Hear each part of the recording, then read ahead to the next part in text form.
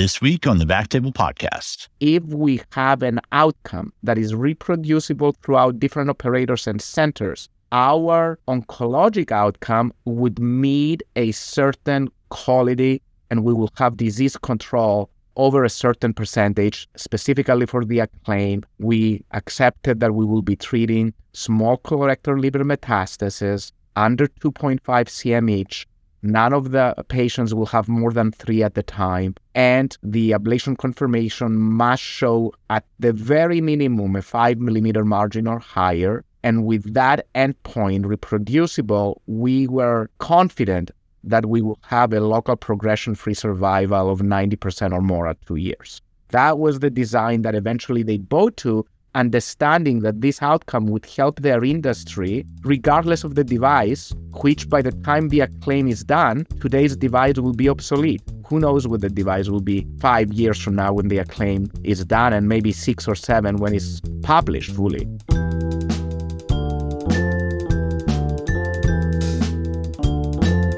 Hello, everyone, and welcome to the Backtable Podcast, your source for all things interventional and endovascular. You can find all previous episodes of our podcast on iTunes, Spotify, and on backtable.com. Now, a brief message from our sponsor. EDDA Technology is honored to be a participant in the Acclaim study as the core lab reviewer with use of its IQQA body imaging interventional software to provide margin confirmation review for the Acclaim multicenter trial. Used in over 80,000 cases worldwide, and with a post-ablation analysis safety margin measurement as accurate as plus and or minus 1 millimeter, IQQA is proven to be substantially time-efficient and precise. The IQQA software is vendor-neutral for all CT scanners and PAC systems.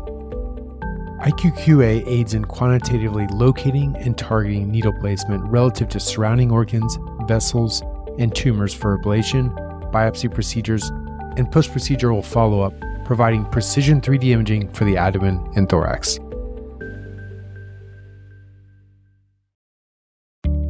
Ethicon New Wave is honored to sponsor this podcast as part of their overall support of IO Awareness Month. They are also a proud Premier Platinum trial partner for the Acclaim trial. From start to finish, New Wave is redefining ablation. The New Wave microwave ablation system features intelligent visualization and guidance software, a versatile probe portfolio with distal energy control, multi-probe synchrony, and tissue lock technology, all to help you achieve the ultimate goal, A0. Now, back to the episode. Welcome, everybody. My name's Bill Rilling. I'm an interventional radiologist at the Medical College of Wisconsin, and welcome to this Backtable session on ablation margin confirmation software. And my pleasure to introduce today our two guests. First, Sofocleous is a professor of interventional radiology at Memorial Sloan Kettering in New York, a well-known ablation expert. And our other guest today is Bruno Odisio, is an associate professor of interventional radiology at MD Anderson Cancer Center in Houston, also a world-renowned expert in ablation. And very happy to have both of you guys here today. Thanks for taking the time to do this. Appreciate it. I'd like to start out, gentlemen, talking a little bit about the background of sort of where we are now in percutaneous tumor ablation and how we've gotten to this point. And if you guys wouldn't mind just kind of going through in your mind what over the last 15 years or so have been the most important advances in tumor ablation. What have been the things that have gotten us to the point where we're being able to run a trial now that we're going to talk about later, comparing ablation to surgery outcomes? I'm the older here, so I'll start with the historic background since Bruno, I think, was still high school or something when we started this. But in any event, I just want to remind everybody that we're talking today specifically for ablation with local curative intent. And it's not any ablation. So to make our discussion a little more targeted to what we're going to talk about, we're talking about ablation for a small tumor that, at least in theory, would otherwise be able to be managed with a wet resection. And I'm going to limit this to the liver because that's what we're going to talk about. So we're talking about a local curative intent ablation in the liver. And we initially were treating big tumors. I'll remind you that back in the 2005, our cutoff was a 5 centimeter tumor, and it took us a few years to realize that when the size was 3 or more centimeters, we had very high rates of local failure or local tumor progression, as officially is supposed to be named. And it was not until probably 2010 or so that we also realized that what made those bigger tumor recur was the fact that we were not fully treating them with a sufficient margin around the tumor. And by margin, we mean area of tissue distraction around the target tumor, that at that point, by using CT anatomic landmarks, I think we had one of the first papers saying that we thought we treated the tumor, but actually 75%, we barely covered the tumor. And on that population, we had close to 100% local recurrence, which was embarrassing but eye-opening. And where we had what we thought at the time a 5 millimeter margin, our recurrences were much smaller, like I don't remember now, maybe 35%. And where we had 10 millimeter margin, our recurrences were extremely low, like under 10%, although that group was very small. We had achieved a 10 millimeter margin barely in 20% of the patients or so. So that was the historic road or whatever reference that I have in my mind. And that explained a lot to me why our local control on early data for ablation was so much lower than what the surgeons were reporting. Once we realized that and we strive to confirm with different ways, and we can talk about that more, that a margin is actually there and documented, then our results were much more like wedge resection. And when we started having 10 millimeter or more margins, we actually had 0 recurrences. And I'm talking about just checking with CT and measurements.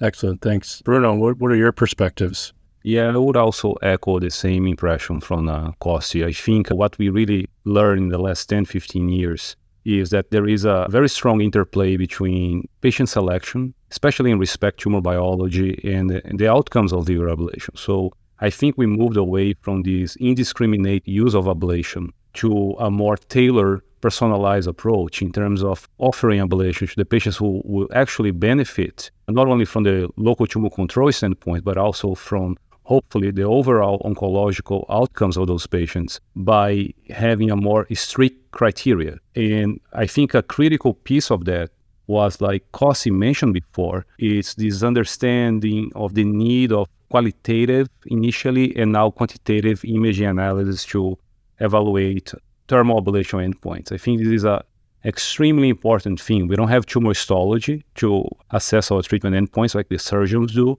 so we rely on quantitative image analysis to do that. And I think those are the two most important elements in the last 10, 15 years in terms of research and understanding of liver ablation.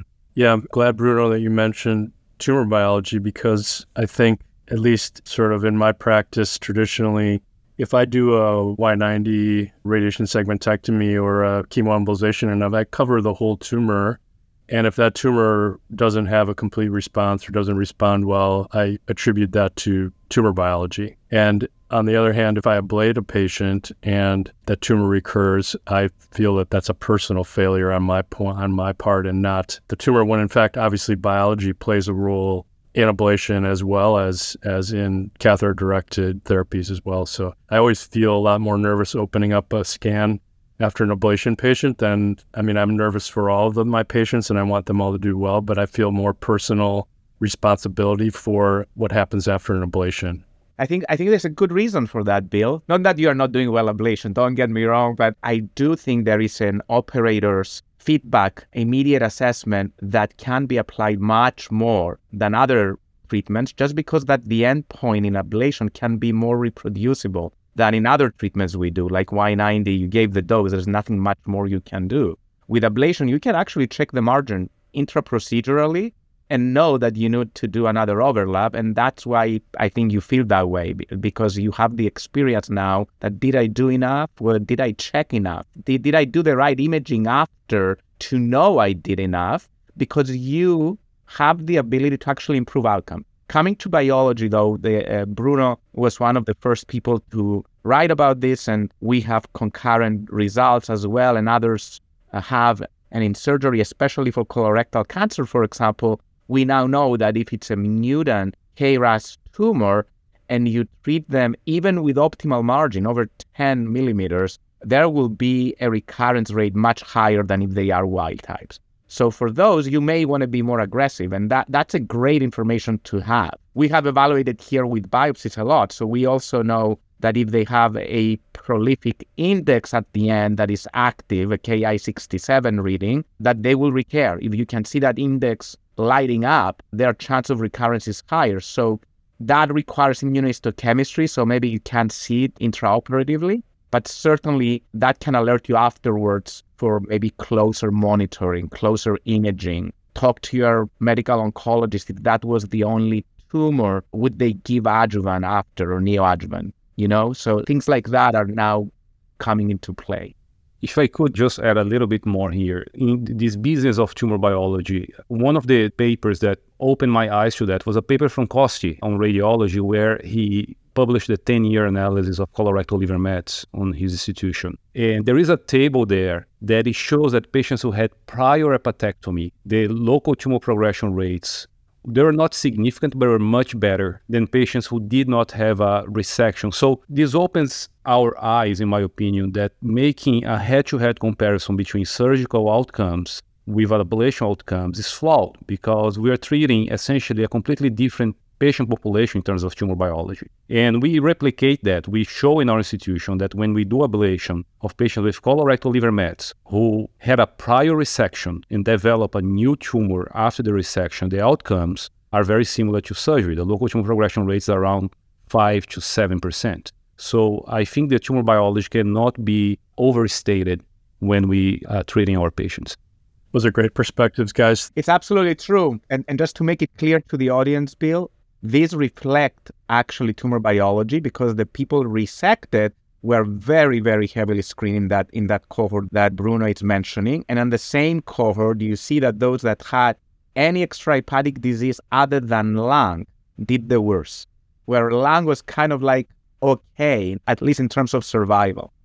So I wanted to ask you guys before we move on, get your perspectives on the overall sort of investment in both innovation in the ablation space as well as clinical trial performance. Because if you kind of think about the whole landscape of interventional oncology, there's been lots of radioembolization trials, for example, prospective large phase 3 trials that have been funded and run. And in the ablation space, there's been relatively few prospective trials that have actually been done and completed. Why do you think that is? And, obviously we're going to talk some more about some trials at the end here, but what's the answer? How do we get more investment in this kind of work that needs to be done in the ablation world?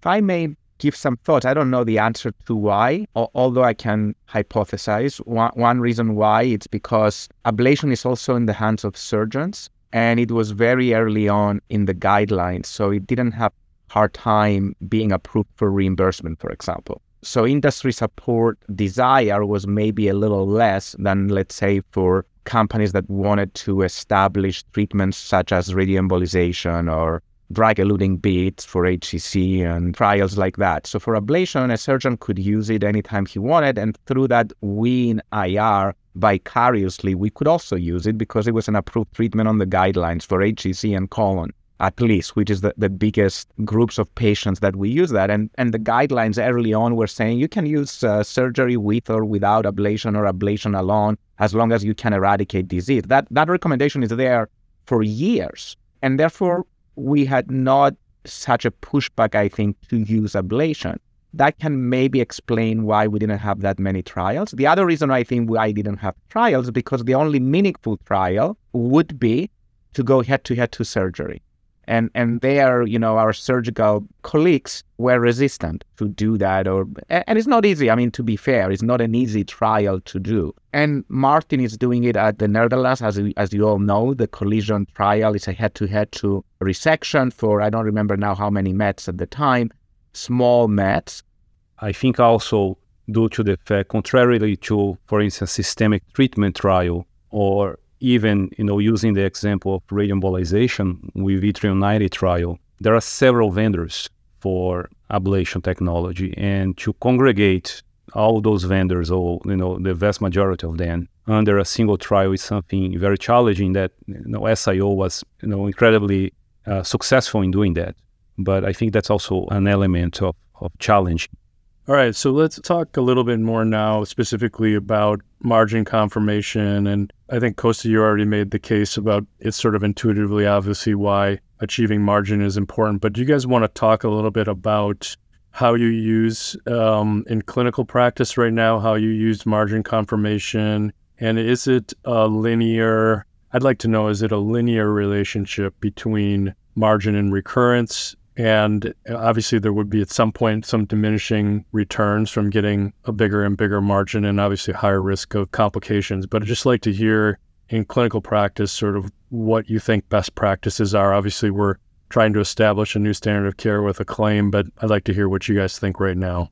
Okay. Yes, we're using 3D confirmation, at least in my place, for quite a few years right now. And does it correlate with local tumor control? Yes, and we have shown that in prospective and retrospective data, and Bruno has done the same, and others have done the same. And even more telling is the fact that local recurrence is concordant with the area where the margin is suboptimal. And by suboptimal, one of the things that is still unknown to most of us is a 5 millimeter margin suboptimal, or is it a 10 millimeter margin suboptimal, or is it 3 millimeter margin suboptimal? And the difficulty on answering that is because the size of the margin greatly depends on the input of the images you put in the machine. Obviously, if you're putting images at 5 millimeter margins, at 5 millimeter thickness each cut, anything under 5 millimeter measurement is unreliable because the standard deviation is probably 5 millimeters anyway. So it's very hard to do anything else. So the cuts are very important. Having said that, I think we all have realized to better assess our ablation zone is mandatory that we do a contrast-enhanced CT on the day of the ablation at thin cuts and evaluate the pre and post images in a 3D fashion. And that's something that it's almost like the minimum bare requirement at this point if you want to do ablation confirmation work, regardless of what software you're using. And I think we all agree that we need to repeat that kind of homework at least 3 weeks later and not more than 8 weeks later to confirm that something that we saw intraoperatively, it was not an hyperemia, it was not an immediate post-ablation finding that has resolved. And indeed, the pre-ablated tumor has completely been covered by the ablation zone with the desired margin. So that's an initial setup on how we use it. We feel about the same way. Ablation confirmation methodology became the standard of care in our institution in the last few years. Every single liver ablation that we do, we try to use some sort of ablation confirmation methodology under a clinical trial or as a standard of care. And I think this is extremely important because if we do a parallel with surgeons, they have the histology results as they're doing surgery. And if they need to re-resect and extend the resection margins, they do that immediately. Us, on the other hand, interventional radiology, we use the imaging surrogate usually 4 to 8 weeks later to assess the treatment endpoint of something that we did today, which is unacceptable in my opinion. So I think ablation confirmation methodology, it's indeed the way to go. I'm going to add to this that both Bruno and us have now data showing actually that the intraprocedural assessment, it's more sensitive in detecting the minimal margin and the area of the tumor at risk. Bruno's paper is already published in radiology, and ours was presented in SIR, and it's under review for publication, showing the same thing with actually real-time PET and margin assessments and all of that. Just to add here, we actually have established now standard of care at Memorial, going a little bit closer to surgery, ablation zone biopsy as a standard of care. Is no longer a research here, it's payable. And we do have cytology checking our tissue if you so need. It's not mandatory, but you have that option. So if you don't know if you killed it or not, you can do an immediate core biopsy or FNA or whatever your pathologist is more comfortable with. And if you see intact cells, although theoretically in the original 20 years old publications by Naum Goldberg and whatever, they would indicate that those cells will die within 3 days.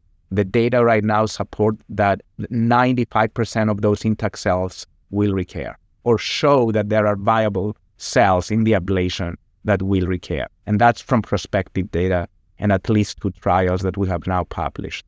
So we actually have established also biopsy as standard of care, at least for colorectal mets that are treated with curative intent.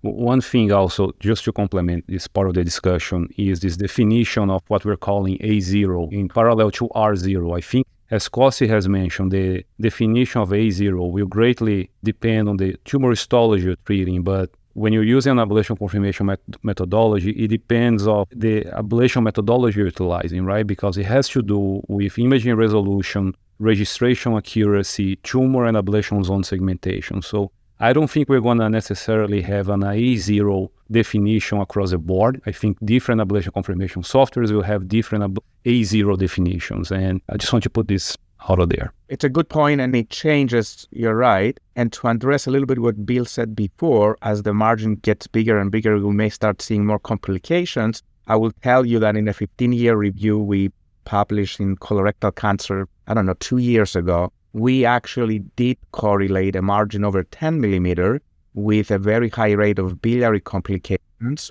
on those patients that they were high risk in the beginning. So by high risk, there were patients that already had some sign of biliary dilatation on a scan before we treated them, and they had a great exposure to chemotherapeutic agents with steatohepatitis, and especially exposure to intraarterial chemotherapy, some treatment that now many other centers in the US will see, because from what I understand, a lot of other places now use FUDR with intraarterial infusion, at least in the colorectal. Yeah, I think those are great points. I want to just say that I'm a relatively new user for margin confirmation software. You guys both have a ton more experience than I personally do, or that we do here at MCW. I would say that, we've been doing post-ablation and contrast-enhanced scans, intraoperatively for many years. And traditionally, I think we all think we have these brains that allow us to basically do 3D confirmation in our head. I thought I was doing a good job with that in my head. And then once I start using the software, I realized that I'm probably not anywhere near as good as I think I am in my head. That's been a kind of relatively recent experience for me. So I just want to, because I believe that, and I'm sure you guys would agree, that there's only a small minority of operators out there in the big wide world that are actually using 3D margin confirmation right now, right? So most people aren't doing it. And the experience of doing it and seeing where the gaps are is pretty powerful for me. So anyway, let's talk just a little bit for a couple minutes about guidance systems for ablation. And I think there is a relationship between putting the probes where you want them to be and achieving the margins you want. But can you guys talk a little bit about guidance and how you use that in your practice and the importance of it? I can start. We always use CT, contrast-enhanced CT with full breath hold, general anesthesia for our liver ablations. And that allows us to use some CT-embedded software where we can target the entry point on the skin and the target point on the tumor. So that's one thing, and we do that routinely for every single patient. Our colleagues from Europe, they've been using stereotactic guidance for many, many years. And this is a technology that you do optical tracking using the patient as a reference point, and you advance the needles, the ablation applicators, into the tumor. We did the first case in our institution of stereotactic radiofrequency ablation under the support of Professor Bale from Innsbruck, Austria. I think this is an element of extremely importance to standardize the way we do ablation, because on our COVERALL trial, which is a prospective randomized trial using ablation confirmation software for liver ablation procedures, we noticed that in about 40% of the time, the place where we put the ablation applicator, the needle, the probe, the antenna, it was not on the place that we thought it would be based on the pre-ablation CT scans, because just the fact that you're pushing a needle into the liver, that creates deformation, and that deformation might make you miss the target. So this is a very important step as we're doing ablation confirmation methodology, is to verify where your probe is before you deliver the energy. And I think on that scenario, stereotactic systems plus minus robotic assistant, most of the robots that we have right now, they have some sort of stereotactic methodology incorporated on that. It's something that hopefully will help us to standardize and optimize the outcomes of liver ablation among different institutions. So personally, I haven't used a lot of navigation. And the reason for that has been addressing the problem that very well described by Bruno with a different way. And the different way for me was real-time PET.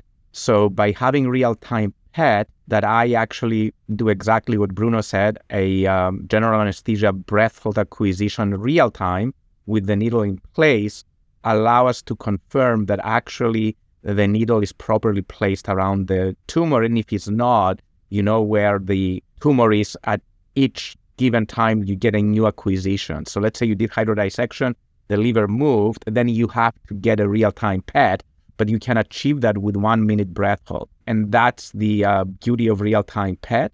I do agree that stereotactic systems would greatly improve our accuracy. I think we will still have problems if we don't see the tumor in real time, because again, with those systems, if there is motion of the tumor, you think you are in it with the 3D, but you're not, if you're not have a real visualization of the tumor after this manipulation. So I do think, and I know everybody says Memorial can only do FDG PET real time, but anybody can do it. You just need to book your PET once or twice a month and have an anesthesia in the. That's how we used to do CT 30 years ago. We didn't have CTs. We used to go. I know some of you are very young, not you, Bill. But at the time, I don't know, Bill, if you remember those days. I remember them even at Memorial that we used to use the diagnostic CT, and we only had it, I don't know, every Thursday or something. Yeah. So in any event, but I do think that having built-in abilities of stereotactic navigation and confirmation is extremely important. The issue that we have, and I think that's a society issue that we really need to address very seriously, is how to include all these added steps as billable steps to allow you, especially the extra time that is needed. There are people that say, oh, I don't want to do an ablation more than an hour. Well, that's not adequate care today. And somehow we have to show that to the payer and the government. And I do think trials like the Acclaim will greatly help to establish this as a new standard of care, at least the confirmation step, and then be able to account for that, the time needed and the charge needed. Yeah, good point. I think, important work that's being done already by SIR and SIO with regard to trying to get, approvement for codes for these planning and guidance activities, which, as we know, are talking about are critical for the outcome. So I want to move quickly on pretty soon to talking about the trials, but I'd like to just hear from you guys. I think until you do margin confirmation, it's difficult for someone who hasn't been doing it to understand all the different components of what you have to do and how important the consistency is in order to get your image registration right, in order to make sure that what you're getting output from the system is valid and as accurate as possible. Can you guys just talk about some of those minimal requirements for imaging and the steps for margin confirmation software? Yeah, so for us, what is absolutely important is to get contrast media injection, CT, either intravenous or intraarterial. That helps to delineate the tumor. This is absolutely a critical step to do the procedure. We don't use pre-operative CT scans because the tumor might change on the time interval. And that's one thing. And we standardize our CT acquisition protocol to try to address this matter. The second thing is you need to understand, I would say, what registration methodology you're utilizing. Are you utilizing a rigid registration or are you using the formal registration? The formal registration is an intravoxel, it's a biomechanical model, because all those things might help you to understand the output that you're getting from the ablation confirmation methodology. The third thing that I think it's important is you need to have some way to confirm that that registration actually was done in a proper way. So it's a step of verification. And finally, which seems to be a simple thing, but maybe is the most challenging element of all of this, is how you can segment the tumor and the ablation zone in a consistent, accurate way with minimal operator input. Because on the moment that you get the operator to manipulate the ablation zone or the tumor segmentation, you include a lot of operation bias on it. So those are the minimal requirements for us. So one thing I want to add here is that if you're just starting, I think it's important to have whoever is the company who provides the software you're using in place to show all the steps to you or your staff who is going to be using this software. It's extremely important. One thing that I would really, really be very careful and very strict, if you wish, even on the ACCLAIM trial, is that if you are the operator, you may have somebody doing the registration that Bruno just described all the steps, and they may be doing a great job, but you really must make sure that the registration has been done appropriately before and after by you checking the pictures. If there is manipulation and the contour of the liver, the portal vein is not in exactly the same spot on the pre and post, at least in the sector or the area where the tumor is, your registration will be meaningless. So I think that's an important step that you really need to check that the registration outcome reflects what you perceive, the position of the tumor, the position of the near portal vein branch, the position of the liver edge in that area of the segmentation. I think that's an important point to make if you're going to start using ablation confirmation software, regardless of which one it is. Great. Thanks, gentlemen. So I'd like to move on and talk now for a few minutes about the ACCLAIM trial. First, before we get into the discussion, I'd just like to acknowledge the industry sponsors for this trial are New Wave, Varian, and Boston Scientific. And the margin confirmation software we're using for the core lab is EDDA margin confirmation software. So those 4 companies are all very critical to the success of the trial. And we're going to talk a little bit more about the uniqueness of this, of bringing 3 different industry sponsors together to sponsor a single trial like this. And it was really a landmark effort and accomplishment to be able to do this. I believe it's the only multi-vendor sponsored IO trial that has been done. So it's quite an accomplishment. And again, thank you so much to those sponsors who had the foresight to back and support this trial. So Kosti, you're the global principal investigator. Bruno, you are the site PI at MD Anderson, and you enrolled the first patient in ACCLAIM. So first of all, Kosti, could you just kind of talk a little bit about the genesis of the trial, and then maybe just give a little outline of the trial design, if you would? Sure. So the story of how the ACCLAIM became a reality goes back to a challenge between Matt Kallstrom, Gigi Solbiati, and myself in an airport during an ECIO meeting where Gigi and I wanted to see our results and stratify by margin, and Matt Kallstrom insisted that if we really want to be believed, it has to be a multi-center prospective trial. So we took the challenge and I said, okay, so let's start doing this. And I think we started in 2016, having meetings in every single meeting of all the experts on liver ablation at the time and how to do a protocol. And then we presented a protocol to everybody that everybody had input on how to change the protocol. And I think it took us about 3 to 4 years to really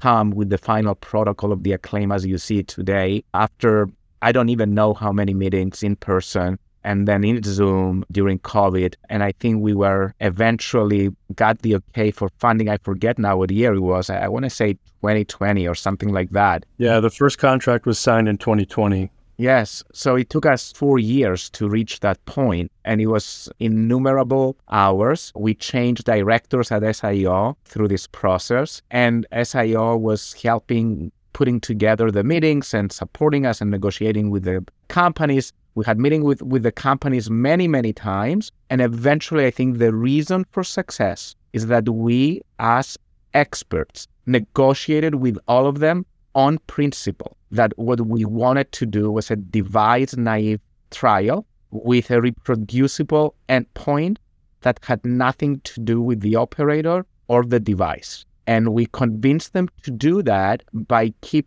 giving them uniformly. You did that, Bill. We all did that. Every single one of us, together and alone, we kept telling them the same thing, that what is worth coming out of this trial is that if we have an outcome that is reproducible throughout different operators and centers, our oncologic outcome would meet a certain quality and we will have disease control over a certain percentage. Specifically for the ACCLAIM, we accepted that we will be treating small colorectal liver metastases under 2.5 cm each None of the patients will have more than 3 at the time. And the ablation confirmation must show at the very minimum a 5 millimeter margin or higher. And with that endpoint reproducible, we were confident that we will have a local progression-free survival of 90% or more at 2 years. That was the design that eventually they bought to, understanding that this outcome would help their industry, regardless of the device, which by the time the acclaim is done, today's device will be obsolete. Who knows what the device will be 5 years from now when the acclaim is done, and maybe 6 or 7 when it's published fully. So that angle, negotiating on the principle that we want to do this to better healthcare and make ablation as a strong indication in the guidelines for the management of colorectal liver metastasis, was the argument that convinced the industry, to whom we're very thankful, to help us along. And without their help, we wouldn't be able to depart on this trial, on the acclaim trial. That's a great lesson. And Kosti, you want to just mention quickly, talk about the core lab and the central review and how that works? So one of the issues that we had to face is how to navigate individual PI assessment versus what really an objective assessment of the ablation confirmation margin would be. So maybe Bruno or myself or Bill or our other PIs, the other PI that is open right now, just for the record, is Rashwaran Ayanan in Miami, is Mayo Clinic with Matt Kallstrom, Anil Krupp, I forget, oh my God, what's the Mayo Clinic PI is Grant Schmidt. Memorial is open. So we already have Mayo, MD Anderson, Memorial, and Miami that are now open and enrolling. And how do we navigate their reads with the true objective reading was by establishing a freestanding 3D assessment, the core lab, as Bill said it, which is actually situated in Mayo Clinic, but is not controlled by Mayo Clinic. It's freestanding.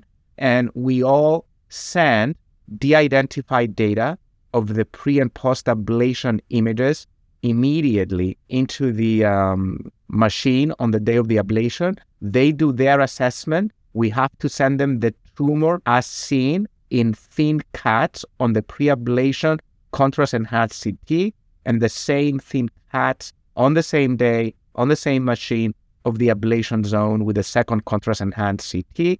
They register and fuse these results, and they send us their assessment of the margin, that if it's under 5 millimeters, the trial is asking the PI whether he would decide to reablate or not. So you get that extra level of reassurance or confirmation with an option to retreat in the trial if you feel that is clinically desired and acceptable. So that's pretty much the core lab work. We do the same thing on the first post-ablation imaging, which is 4 to 8 weeks after microwave ablation. We should say that the acclaim is not just any ablation, it's specifically for microwave ablation, but any FDA-approved, FDA device is allowed to be used on the trial.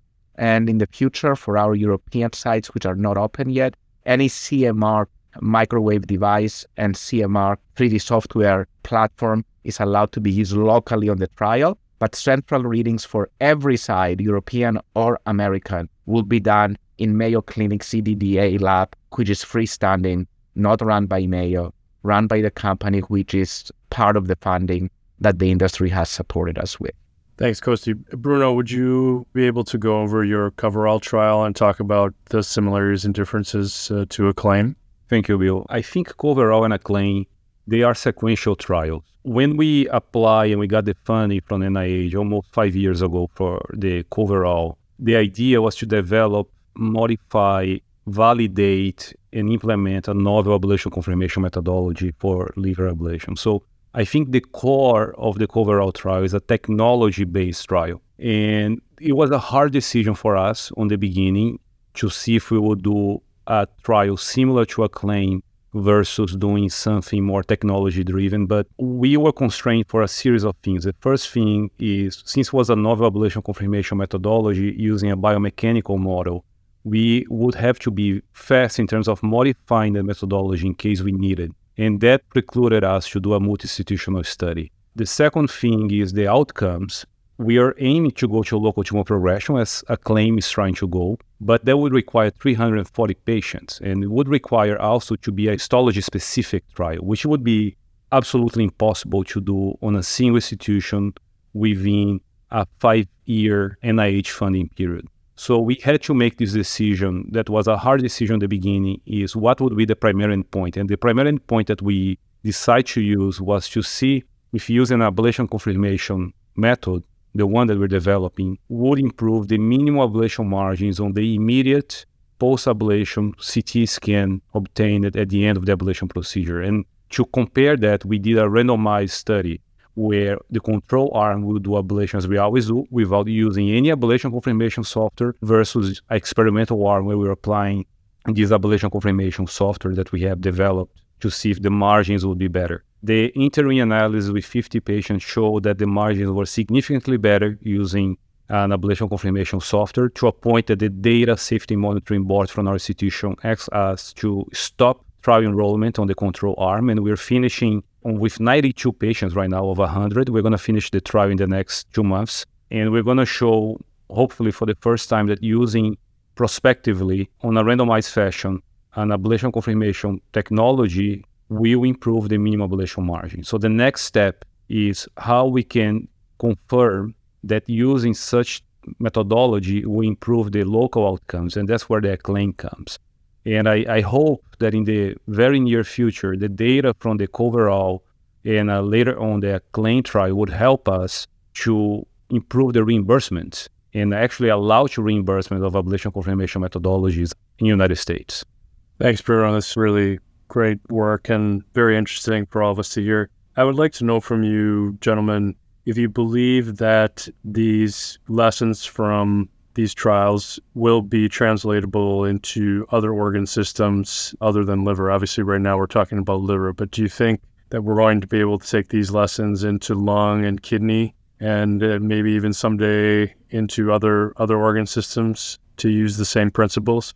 That's a big discussion, but to answer your question, I think when you're looking at curative intent ablation, the answer is yes. I think the results of the Acclaim and any trial with confirmatory evidence of complete tumor eradication will come into play, whether that is just the software or in the future even tissue confirmations or other imaging confirmations will come into play.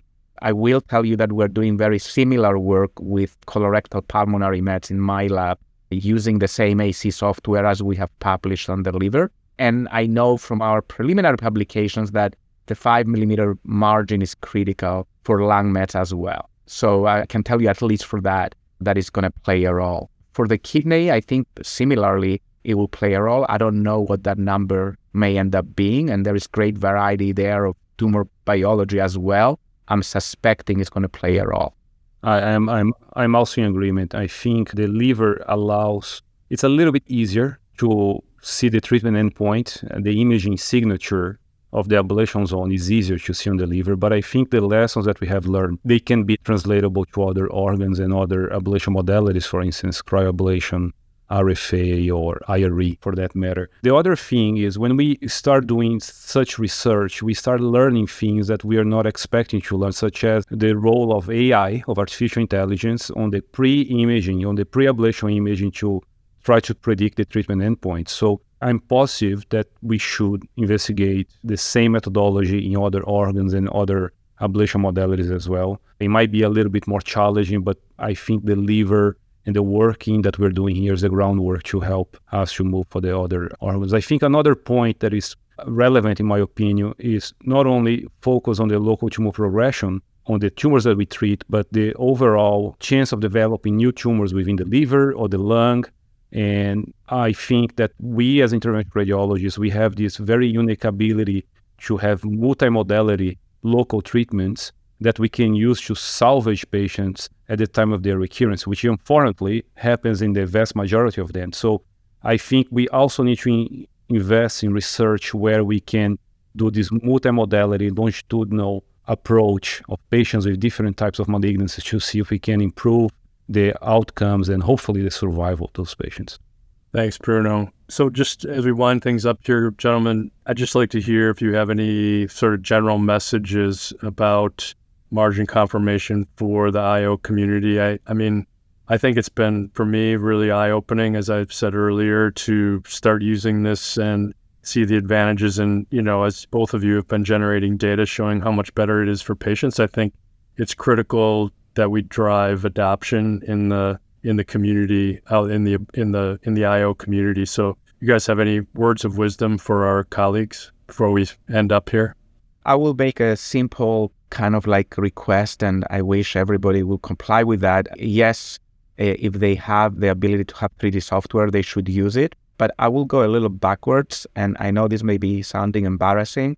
I don't think that anybody should be doing liver ablation without a contrast-enhanced CT immediately after to show the ablation zone. And I know you guys may think this is a given, but it's not. And there are a lot of, especially seasoned IRs, that they don't know that, and they may just put the probe with ultrasound, finish, and think they did a good job, and they don't even see the patient in clinic afterwards. So I think that's bad medicine, and it should be clear to anybody in IR that if you're going to do a tumor ablation with the aim to cure that tumor, you should at least confirm with an immediate contrast-enhanced CT that you have targeted the proper tumor, that the ablation zone covers the target tumor, at least with anatomic landmarks at the very, very, very minimum.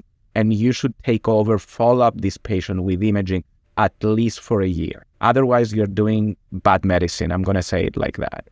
I couldn't agree more. Absolutely. We need to get a contrast-enhanced CT for and after the ablation immediately.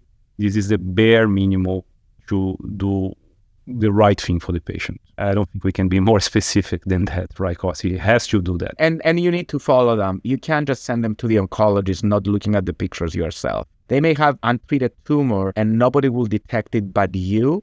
And by the time everybody else will detect it as multifocal progression, and a possible curative tumor now has become uncurative, and that patient loses his life, 3 or 4 years earlier than they should otherwise do. Very good. Thank you, gentlemen. It was a great discussion. The time went very quickly here, so I appreciate your thoughts and your expertise and what you're doing for the IO community and our patients. Appreciate it very much. Thank you, Bill. Great moderation. Had a little fun. It was great, Bill. Thanks so much. Take care, everybody. Thank you so much for listening. If you haven't already, make sure to subscribe, rate the podcast 5 stars, and share with a friend. If you have any questions or comments, direct message us at @_backtable on Instagram, Twitter, or LinkedIn. Backtable is produced and hosted by myself, Aaron Fritz, and co-hosts Chris Beck, Sabine Dong, Michael Barraza, and Ali Behetti. Our audio team is led by Kieran Gannon, with support from Josh McWhirter, Aaron Bowles, Nick Shellcross, Josh Spencer. Design and digital marketing led by Brian Schmitz. Social media and PR by Ann Dang, Manisha Naganathanahali, and Manveer Singh Sabri. Administrative support provided by Jamila Kinnebrew. Intro and extra music is Ripperoo by Skeptic Moon. Find us on Spotify or at local live music venues in New Orleans, Louisiana. Thanks again for listening.